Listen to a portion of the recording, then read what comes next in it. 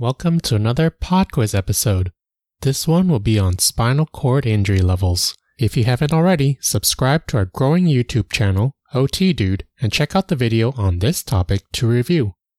These PodQuizzes were made for OT students to quiz themselves auditorily when they cannot review things such as books or with flashcards. So listen during your commute, while you cook, fold laundry, or even at the gym. I'm Jeff, the OT Dude, an occupational therapist who is making content to spread the word about what occupational therapists do and to help students and new grads in the awesome profession of occupational therapy. Let's get started. At what level can client be weaned off a ventilator? C4. What level is forearm supination? C6. At what level is hand extrinsics? C8. At what level do you get shoulder flexion? C5. At what level can you extend your wrist? C6. What about wrist flexion? C7. At what level do you get scapular abduction and adduction? C5. At what level do you get elbow flexion? Also C5. At what level do you get shoulder abduction? C5.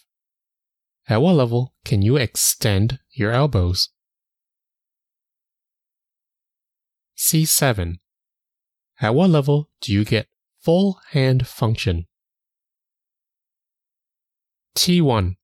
At what level do you get forearm pronation?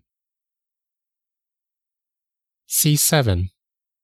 By the way, we have a YouTube video with a cool trick to remember these levels according to a scenario. So if you're having trouble remembering the levels in muscle function, reference this YouTube video on our channel, OT Dude. Now it's time for some ADLs and functional questions. At what level do you get tenodesis? C6. At what level can client catheterize themselves? C7. At what level can client use sip and puff electric wheelchair for mobility? C4. At what level can client transfer themselves quite well? C7. At what level can client do most of their independent feeding with adaptive utensils? C5. At what level can client check the time on their watch? C6. At what level can client use their finger to manipulate some objects? C8. At what level can client do some basic grooming but may need some help? C5. At what level can client use hand controls for an electric wheelchair? C5.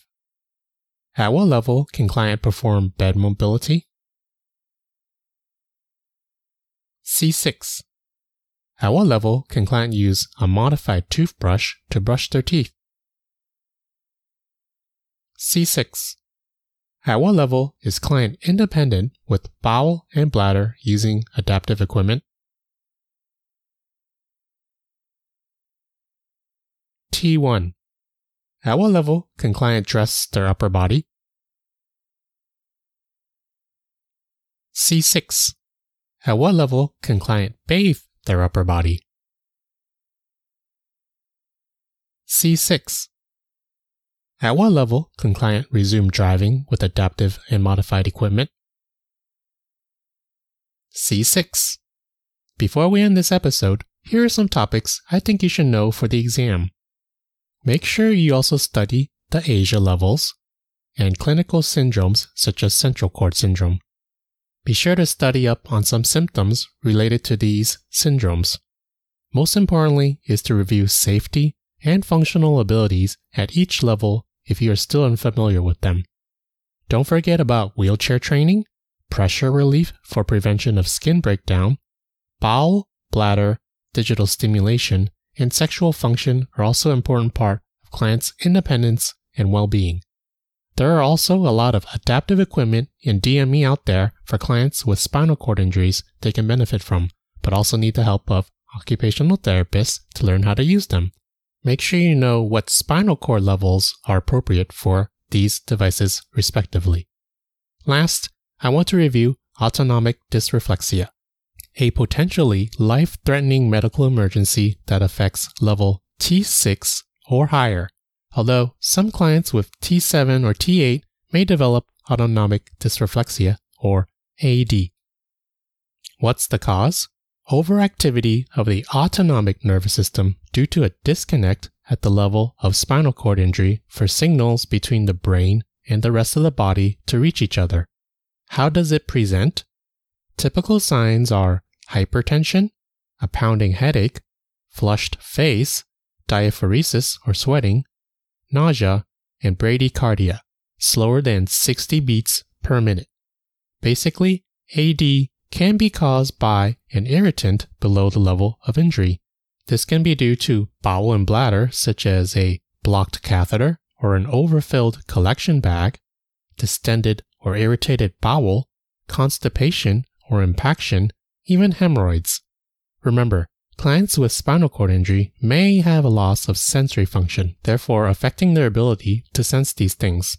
Other possible causes may include skin infection, pressure sores, ingrown nails, burns such as sunburns, or tight and restrictive clothing.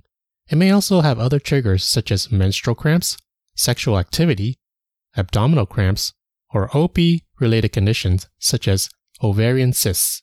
So, what are you supposed to do?